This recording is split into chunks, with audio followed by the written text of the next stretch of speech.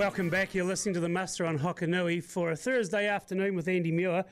Up next is Darren Smith, regional partner for Dairy NZ, as Dairy NZ join us every Thursday here on the program. Good afternoon, Darren. Welcome to The Muster.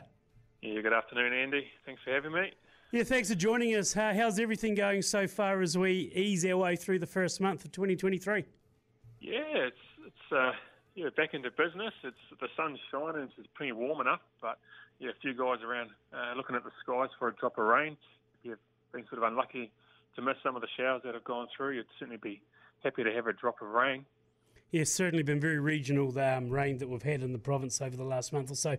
Hey, Darren, today we're talking about twice-a-day milking, or options that are available, whether going 18 hours if you like. There's a couple of things to consider when you do this, isn't there? Yeah, there's a number of things to consider, Andy. I guess when we're looking at alternatives to twice-a-day milking, there's three main options that are traditionally used. We've got the once-a-day option, we've got the 3 and 2, or what some would call 16-hour milking, and we've got 10 and 7, which is something that's gained a bit of popularity over the last few years, so some have gone to that option as well. All three options are used by some farmers all season. Some just use it for a short period of time, maybe over mating or over a dry period in the summer, and others use it from sort of that midpoint or later on, and they run it through till the end of the season. So those are the three main options we're looking at when we're considering changing up from or going away from our twice-a-day routine. What's the main benefits regarding it? I mean, I know a few people that do it, and they said straight off the cuff, staff straight away, weekends becomes a lot more manageable, for instance. Yeah, no, there's a number of reasons to look at it, and everyone has their different reasons. So one is definitely staff, whether it's just to lighten the load on the staff that you've got, or it's just to manage the fact that you haven't been able to source them or you've had somebody leave. So yeah, managing those staff hours or managing staff shortages is definitely a part of it. There's a few other things as well, Andy. Some use it as a way of combating body condition score loss. So this time of year it gets hot, a lot of energy sapping walks to the shed. The heat comes in, so can strip weight off cows, and so just to manage that through the back half of the season, drop that energy output of the cows. So if you can take away some walks to the shed, that can just reduce how much energy they're using up in that sort of area. Plus, this year at least, in Southland, there's been some hot afternoons, and so guys will use it just to manage how many milkings these cows are doing in that peak heat of the afternoon. So by being able just to alter milking times, we can keep the cows off the concrete at certain times of the day, which just reduces that heat stress and allows more of that energy to go into milk production rather than trying to keep the body cool.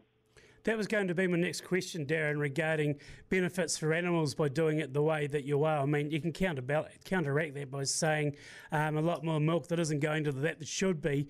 But, yeah, like I say, you talk to people, it balances itself out over time when you got the costs are reduced, the milk's coming in. Granted, it's not the flow of twice a day, but there are other benefits of doing it that just flow on, without the pun.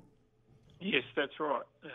You do need to take a whole season look at it. So if you can do something over the back half of the season that helps you manage condition score and energy use in the cow, then that has flow-on effects to your reproduction results for the following season. Yeah. So if that improves condition score at the end of the season, and the calving down in better nick, bit more likely to get into calf earlier, and an earlier calving herd produces more milk in the front half of the season.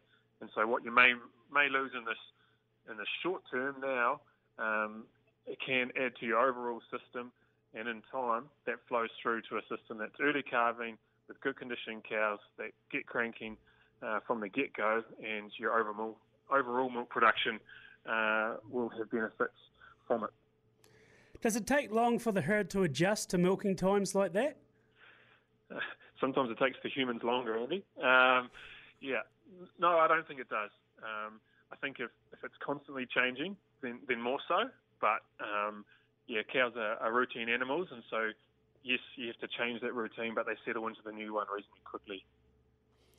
Now, Dairy NZ, if anybody have any questions regarding that, because, I mean, we look at the weather, if it is going to get a bit drier, definitely something to look at as we get through the season, probably people taking it on board now. But the team in Dairy NZ, you've certainly got a lot of management tools for people who want to inquire about this. Yes, we do.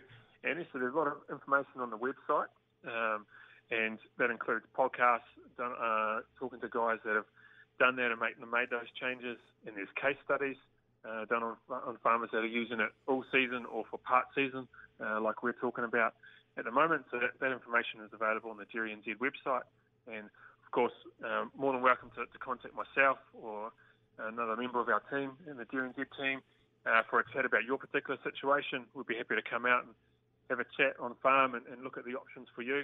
A big thing to consider here, Andy, is why are you making the changes?